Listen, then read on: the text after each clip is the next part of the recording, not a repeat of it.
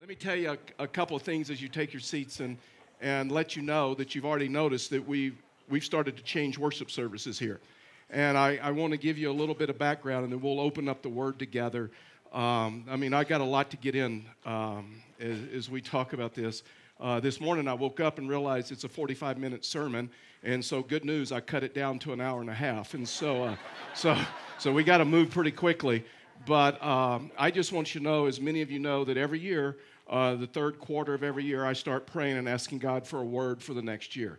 And so God gave me a word in the third quarter. Our leadership, we've been talking about this, and you guys don't put the word up on the screen yet. I'm going to say the verse, but we're not ready for that.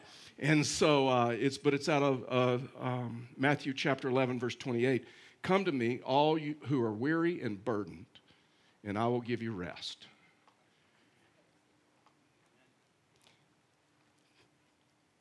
And so this next year, we're going to flesh that out together. And, I started thinking as I started praying through this verse, and I remembered back when we rolled into town about 28 years ago, and we planted Fellowship the Rockies, and honestly, we're a bunch of arrogant church planters, and we're coming, we're Texans. Okay, I know some of you, that's what you're thinking. I'm way ahead of you. Of course you did. You're Texans. And so we rolled in to plant Fellowship the Rockies, and we said, you know what? We're not going to have tradition. We're going to be Pueblo's contemporary church, and we're gonna follow the Spirit and all of those other things. And guess what? 28 years later, we have tradition. And we have our own liturgy, and so it's like 3 songs, a word of encouragement, 1 song, video announcements, a sermon, and then prayer response, and that's what we do every week. And so we've developed our own tradition. And so I started praying through this verse and saying, God, do you want to just interrupt what we do on the weekends? Do you have in the season, do you just have a fresh word for us, and just in the season and the time in which we lived? And so for a period of time, guess what? We're ditching video announcements, and we're not going to do video announcements. We live in a world that is so impersonal. And I know what I do when commercials come on TV, right? If I haven't, recorded it, it's either a bathroom break, usually a snack break or something like that, or you look at social media, something like that. But we totally ignore it. And so we're gonna make it very personal. And so we'll figure it out. But you're gonna have a live person, and we're gonna use some of our student interns. I want you to meet some of them. I believe we should raise up the next generation, and that is important to me. And so you're gonna hear some of our students. We have some awesome students in this place, except for a couple. I put them on probation. Because this last week, they cleaned out a storage area of our church, and that's where some of my files were. And they found some things of mine that they called artifacts. And, some 8-track tapes, some cassette tapes, and then they're asking me, and we thought it was a computer game at first. I'm like, no, that was the best form of media ever, 8-track tapes. And so anyway, we had to have an explanation. And so we're gonna use some of them. And we're gonna introduce them to you, because I believe, guess what? We should raise up the next generation. And I'm telling you, I'm with some of our young people. In their generation, there is a hunger for Him. And they should be able to find Him here, right? And we should help them. And so for the next 4 weeks, and so in just a few minutes, we're going to open up the Word together. We're going to take communion at the close of the service, but here's another little bit of change, because remember we did communion in the middle of worship, and now we're doing it at the end, and that's kind of thrown some of us off, right? And so we're going to do communion at the end, and for the next 4 weeks, but the next 3 weeks after this week, we're going to close every one of our services with communion, and we're just going to make room for Him. And we're going to thank you. And we're going to dedicate this year. We're going to dedicate the first month of this year to Him, and just see what He has for us. Now this weekend, I'm going to talk to you about communion so we understand it. And I'm going to talk to you in theology and in application. So the first part of this message is probably heavy theology. The second part, the 4 points, will be application and illustration. And there, you know what? Before the night's over, I'm probably going to offend every one of you. So I'm an equal opportunity offender tonight. When I talk about just the theology behind communion, why do we take communion? Why do we go to the Lord's table? Whatever your spiritual background is how you used to frame it or call it. Why do we do this? And why is it important? And have we seen it the way the Scriptures see it, or have we just only seen it out of church tradition or some of the other things? And so my promise, just so we're tracking, Matthew chapter 11, verse 28 and 30, then we're going to be in 1 Corinthians, and we're going to land for most of our time. And so I've titled this message, Come to Me, because one of the ways that we come to Him is through communion. One of the ways that we remember what He's done, His sacrifice, and some of those other things is through this issue of communion.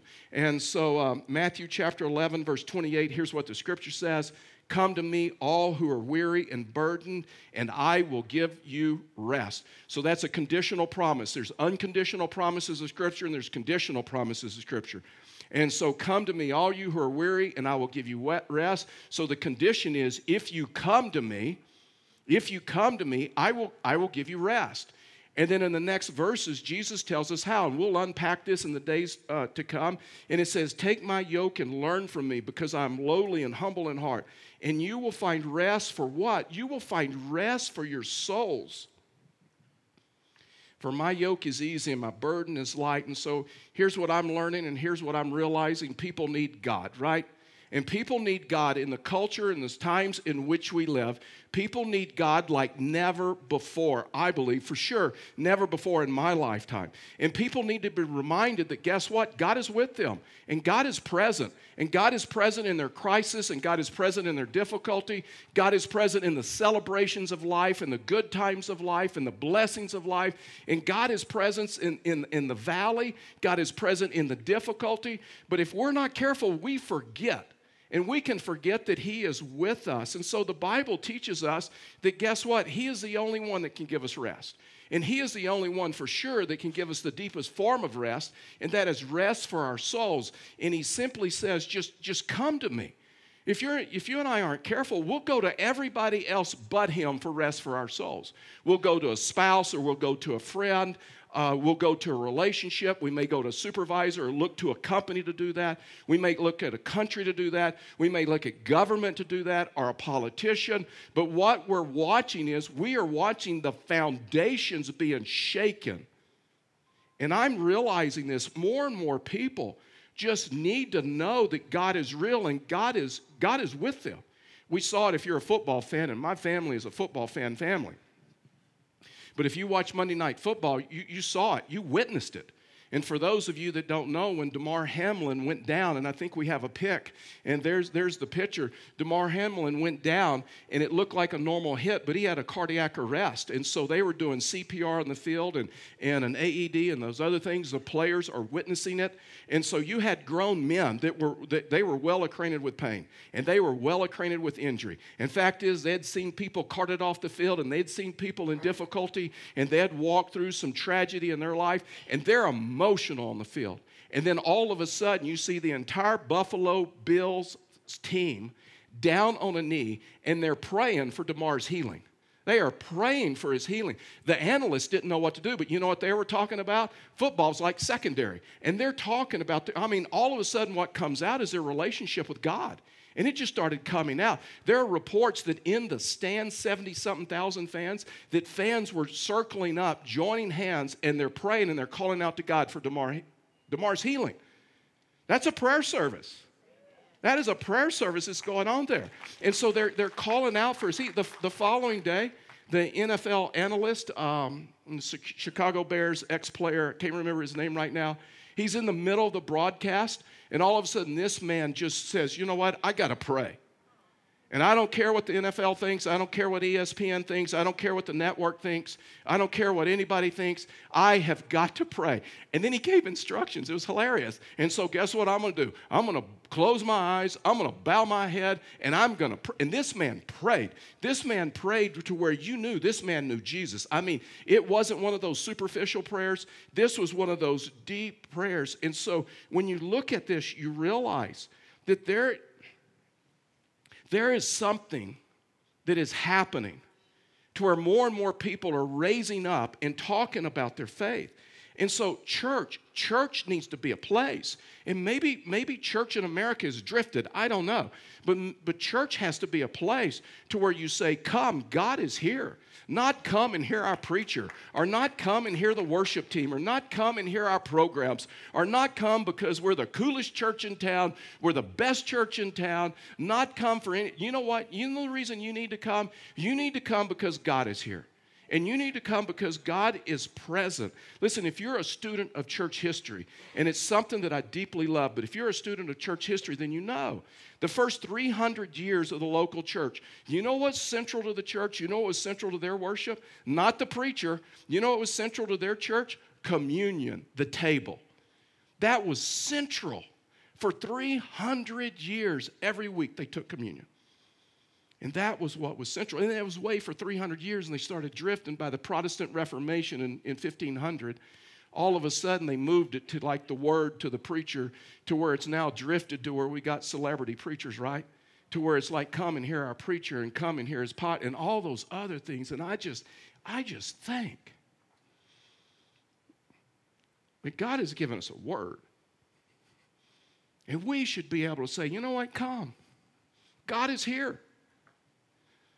Man, just come. God's presence, you will find him. If you don't know him, you will find him here. And so there's a lot of instructions given in 1 Corinthians, and I'm going to read it, and you're going to see, Paul is like hacked off. I mean, Paul is mad because of the way that they're treating this. And so he gives instructions about communion. And watch this, 1 Corinthians chapter 11, verse 17. Now, in giving this instruction, I do not praise you, since you come together not for the better, but for the worst. For to begin with, I hear that when you come together as a church, there are divisions among you, and in part I believe it. Indeed, it is necessary that there may be factions among you, so that those who are approved may be recognized among you. But when you come together, then, it is not to eat the Lord's Supper. For at the meal, each one of you eats its own supper. So one person is hungry while another one gets drunk, and don't you have homes in which to eat and drink? Or do you despise the church of God and humiliate those who have nothing? What should I say to you? Should I praise you? I do not praise you in this matter. I mean, he's like mad. He's like, I can just imagine the guy that's like, he had a scribe, he dictated this letter. And so when he said that statement, I do not praise you in this matter, the guy looked up and says, I don't know, do you want a period there? Or do you want to, no, you seem mad. You want we'll put an exclamation mark. We'll do that. In verse 23, for I received from the Lord what also I passed on to you. On the night when he was betrayed, the Lord Jesus took bread. And when he had given thanks, he broke it and said, this is my body, which is for you. Do this in remembrance of me. In the same way also he took the cup after supper and said, the cup is a new covenant in my blood. Do this as often as you drink it in remembrance of me. For as often as you eat of this bread and drink of this cup, you proclaim the Lord's death until he comes. So then, whoever eats the bread or drinks the cup of the Lord in an unworthy manner will be guilty of sin against the body and the blood of the Lord. Let a person examine himself. That's important. We're going to come back to that. In this way, let him eat the bread and drink from the cup. For whoever eats and drinks without recognizing the body eats and drinks judgment on himself. This is why many are sick and ill among you, and many have fallen asleep. If we were properly judging ourselves, we would not be judged. But when we are judged by the Lord, we are disciplined, so that we may not be condemned with the world. Therefore, my brothers and sisters, so it's important, he's talking to Christians. When you come together, eat and welcome one another. If anyone is hungry, he should eat at his home, and so that when you gather together, you will not come under judgment. I will give you instructions about these matters whenever I come. So Paul's like, and we're going to have a face-to-face conversation when I get there. And so one thing is clear about this issue of communion or the Lord's Supper is this: it's reserved for believers. It's reserved for followers. Everywhere you see that they had the Lord's Supper, Jesus with his disciples, 1 Corinthians is written to a church, Acts chapter 2, verse 42. It's always in the context of believers. And so believers take communion. They take communion together as one, which shows unity. So unbelievers do not share in the work of Christ, so communion is not for them. Communion is for people that are celebrating what God has done. And so depending on like what church background you come out of, you may call this all different things. You may call it the Lord's Supper, breaking of bread, the Eucharist, communion, the table. But I want to talk to you about communion. I want to talk to you about this. Now listen, I'll talk to you a little bit about my church background. I've told you I came to Christ when I was in my 20s, and the church that I came into is, it was a great church. But they had a very low view of communion. In other words, they believed that the communion was like a symbol only, and there was really not much special going on.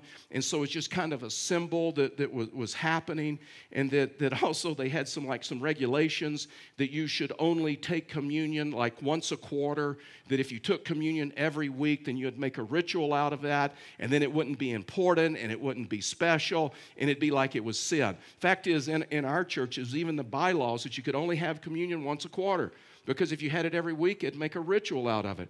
Well, if you believe logic like that, then we've made a ritual out of preaching, we've made a ritual out of worship, we've made a ritual out of gathering, we made a ritual out of giving and some other things, because we do that every week.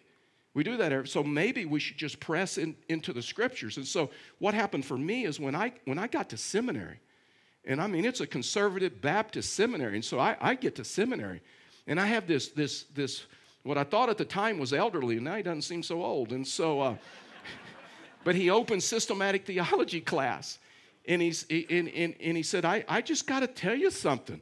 I grieve for the church because I think we've lost something in baptism and in the Lord's Supper, and that is his presence. I mean, that's God's presence. I mean, the Bible teaches us that it's a mystery and that he is there with us. See, the early church believed that when they took communion, when they went to the table, that something special was taking place, that the Lord was there with them. Where two or more are gathered, I am there with them is what the scripture teaches. So if you and I aren't careful, we can go to one extreme or the other when we look at communion. One extreme is like my background. One extreme is like, it's symbol only. Nothing much going on, that whole deal. And you only do it once a quarter. You don't do it very often. And it's not really special, but you need to do it, and you need to remember some things.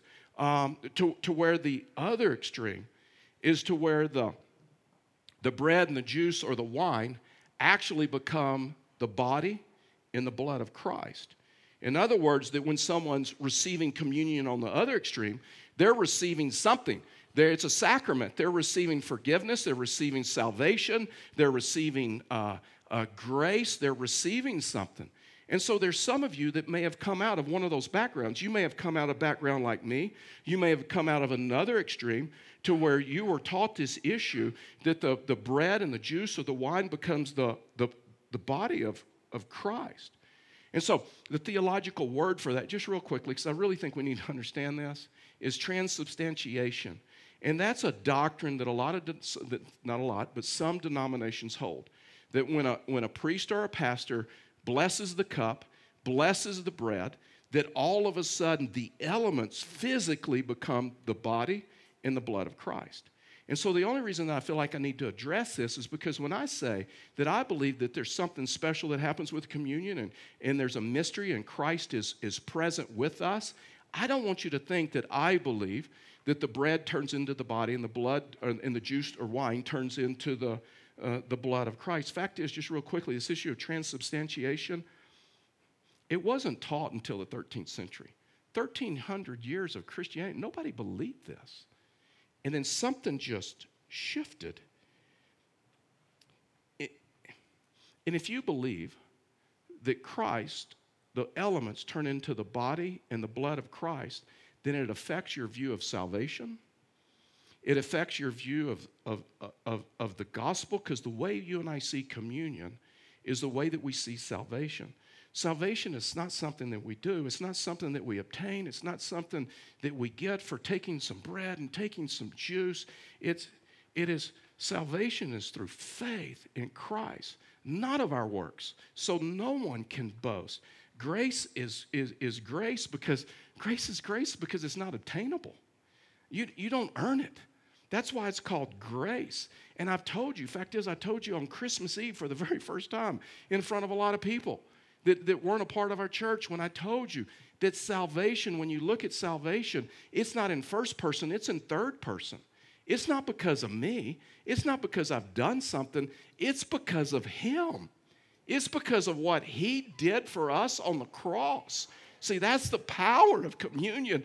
Communion reminds us it is not because of me, but it is because of Him. It is because of His sacrifice. See, you can go all the way to Luke chapter 22 when Jesus got the disciples up in the upper room, and I've been in that upper room. I've been in that upper room. And when Jesus got the disciples in the upper room, and he was given communion before He went to the cross, and He was explaining some things to them. He was explaining to them their need for Him, and their need for forgiveness, and their need to understand that He is going to be with them to the ends of the age. And then He broke the bread, and He said, "This is my body." He gave them the cup, and He said, and this is my blood. When you realize that, it's subtle, but in the Greek, that word "this" simply means that it represents something. Jesus would say this all the time, right? That Jesus would use a symbol, but that had a deeper meaning. I am the vine. I am the door. I am the light. And so when He is saying, "This is my body," when His body was right there, He was still there in the flesh. And "this is my blood," when His blood was still running through His veins. And so there's no indication in Scripture that we get the benefits of Christ by eating something or drinking something. Communion is symbolic, but it represents something much deeper. It represents something much deeper. And there is a mystery to communion. There is a mystery to baptism that I will never understand. I've talked, and our staff has talked about people that have walked through the waters of baptism, and they could be brand new Christians, and they can walk out and they say, "You know what? I don't know, but something went on that something went on in those waters that I felt that I've never felt before." And so we have those testimonies. And so in the time that I have left, I want to give you four things that we need to, 4 reasons why we celebrate, 4 reasons why we take communion. And then guess what? We're going to practice what we preach. And we're going to take communion together as a church family. How's that? And then we'll close, okay? And so 4 things. The first one is this. It's a time of remembrance. Communion is a time, 1 Corinthians chapter 11, verse 24. "And when He had given thanks, He broke it," speaking of Jesus, "and said, 'This is my body, which is for you. Do this in remembrance of me.'" So this is what Jesus stressed. Jesus stressed, "Do this in remembrance of me." So communion, foundationally, is about remembering. So what do we remember? We remember the body and the blood of Christ. We remember that He gave His life for us. He gave His body for us. He gave His blood for us. We remember that God became a man, and He lived a perfect and a sinless life, and He went to the cross, and He suffered, and He died, and He died in a body. We remember what Paul remembered in Corinthians, that blood shed on a cross that is now sprinkled on our hearts to cleanse us from guilty conscience and give us access to God.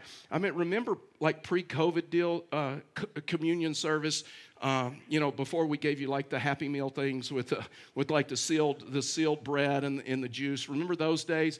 You remember old school days when we'd take the crackers and we'd pile them up in a basket and we'd pass them and people would cough on them and sneeze on them and like dig their hands and try to find the one that's just for them and pass it to the next person, and we like thought nothing of it, right? We didn't. You do that today, everybody, oh man, I mean, it's been sanitized and all those other things, but I still miss those crackers. I actually liked them, and I miss those.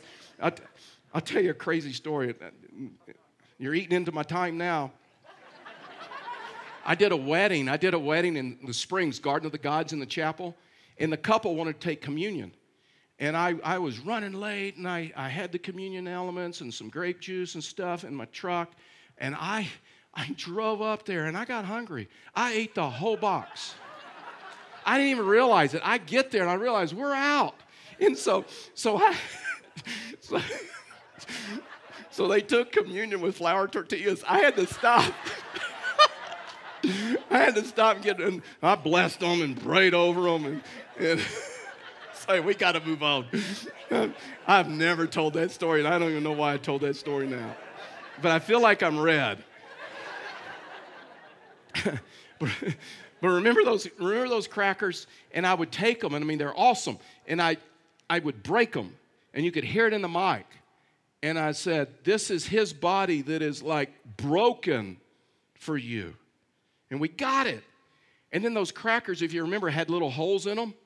And I'd say, in those holes that you see in the crackers, this represents the holes in his hands and in his feet that he suffered and died for you. And then those crackers would have like burnt edges to them.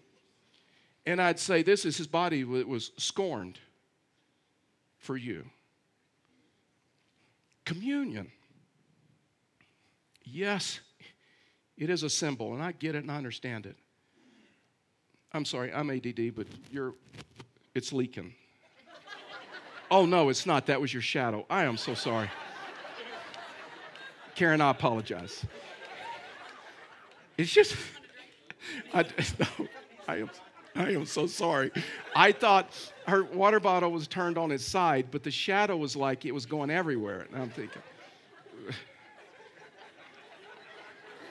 So,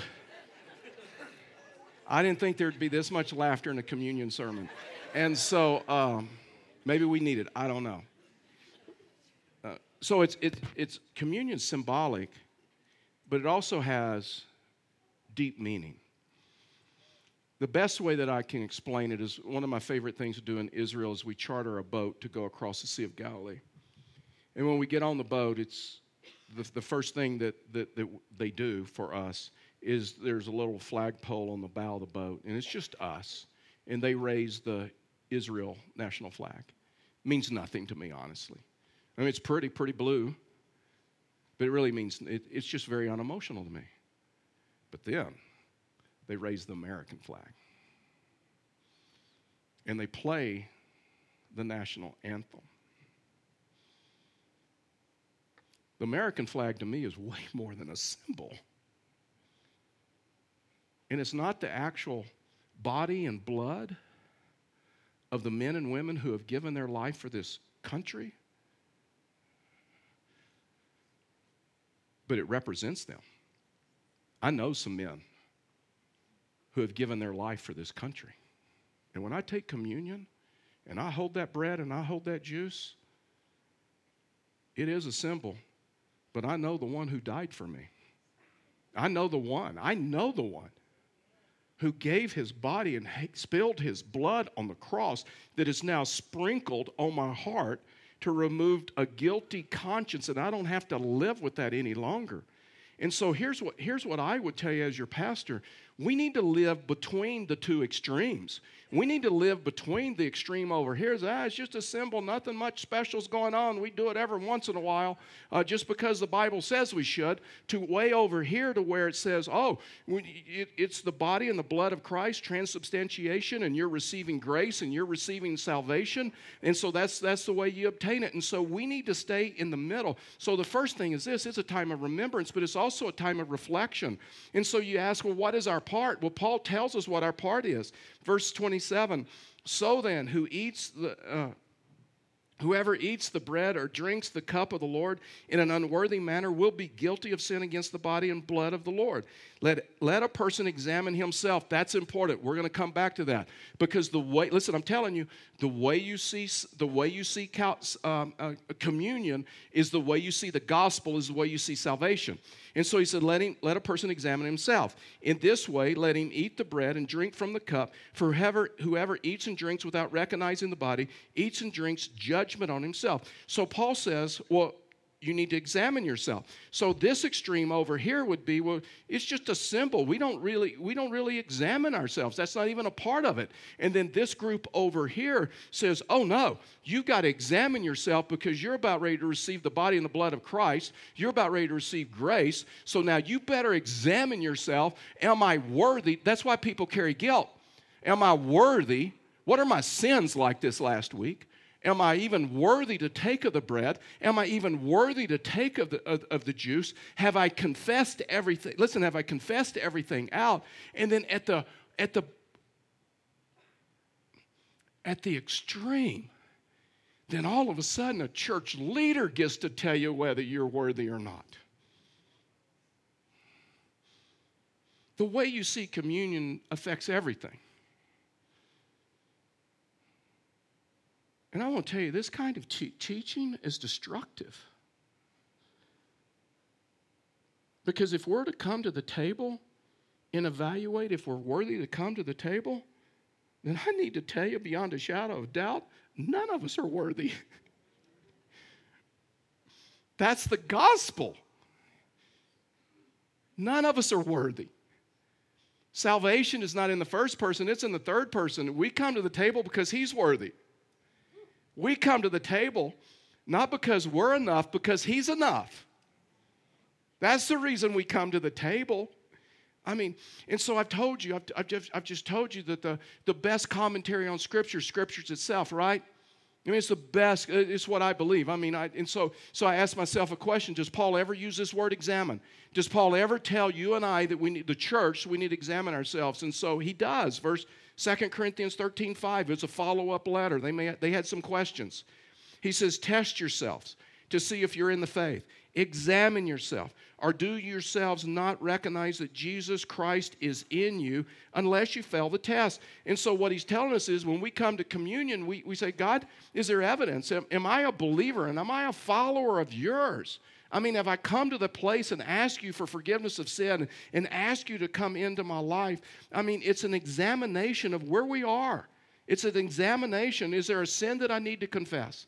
Is there a relationship that I need to reconcile? Is there something I need to change in my business? Is there something I need to change? Is there gossip or slander or some of those other things? Am I looking at things that I shouldn't look at? We examine our lives, not our neighbors' lives, not anybody else's lives, but not whether we're worthy to come to the table. We examine our lives, and guess what? At that moment, we confess our sins. And he reminds us at that moment, we got the bread and we got the juice, and he reminds us at that moment, guess what? Your sins are forgiven. Man, your sins are covered. All your actions and all your words, 1 John 1:9. If we confess our sins, he is faithful and just to forgive us our sins and to cleanse us from all unrighteousness.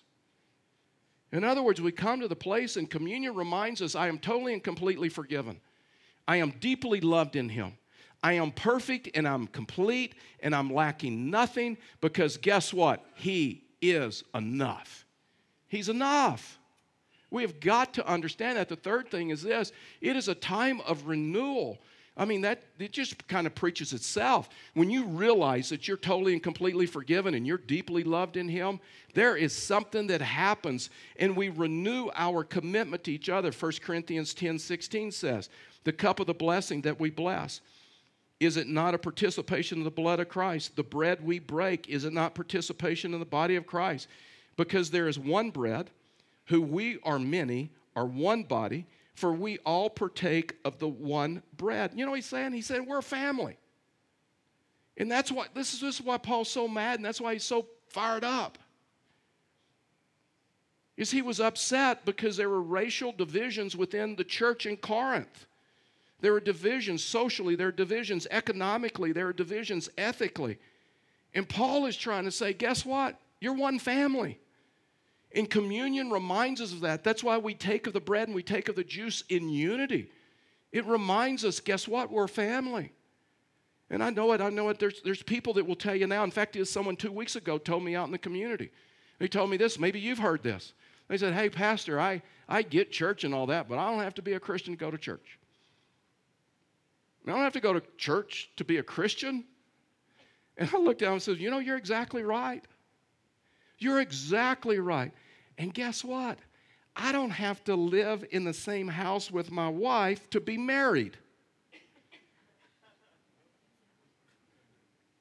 I can stand up in front of a church or a judge and commit my life to her and never live with her and still be married. It's going to hurt my relationship with her, right? There may be some that wonder whether I'm really married or not. This is what Paul's talking about. What Paul's talking about. This is one of the reasons, and I'll just, it's not in my notes, and sometimes I shouldn't do that. You've got evidence right now.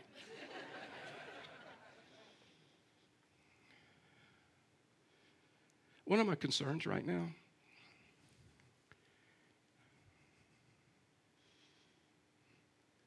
is when people can watch online and get the same thing online that they can get in person. Have we quit being a community? Have we quit building relationships? Is it just going through the motions? The picture of community is to promote, the picture of communion is to promote community. I mean, God's doing something special in the men's ministry. Men, January 21st, 8:30. I wasn't able to be there last week or last month because I was sick the month before that. It was unbelievable, the relationships that were built. The last thing is this, and it's a time of rejoicing. 1 Corinthians 11:26, for often as you eat of this bread and drink of this cup, you proclaim the Lord's death until he comes. So it's just not eating and drinking. When we take communion, we proclaim to one another from every tribe, every nation, every tongue, unity together in the blood of Christ. We saw that Monday Night Football, right? You had teams that traditionally just don't like each other. And they're like, this is bigger than football. This is bigger than football. We're brothers. We have a brotherhood. And all of a sudden, everything got brought down. John chapter 20, and I'll close with this verse, and then we'll take communion. But John chapter 20, verse 7, after they went to the empty tomb, here's what they recorded of what they saw. The wrapping that had been on his head, speaking of Jesus, was not lined with the linen cloths, but was folded up in a separate place by itself. Now, a lot of people don't understand this passage, and pastors at this point usually make stupid jokes, right, because they don't understand it. So they'll say things like, kids, Jesus made his bed before he left, so you should make your bed before you leave. But to understand this passage is to understand their culture. So, in Jewish culture, the master of the table would sit at the head of the table, and the servants would sit behind him. And the servants were there to serve the master and his guest. And so if the master would take his napkin from his lap, wipe his face, wipe his beard, and then would throw the napkin, wad it up and throw the napkin in the center of the plate, then it was letting the servant know that they could take the plate. He's done. And then the servants would reach over and take the plate. But if the master all of a sudden took the napkin from his lap, wiped his face, wiped his beard, folded it up, and then laid it aside, like this verse, laid it aside, that was telling his servant, I'll be right back.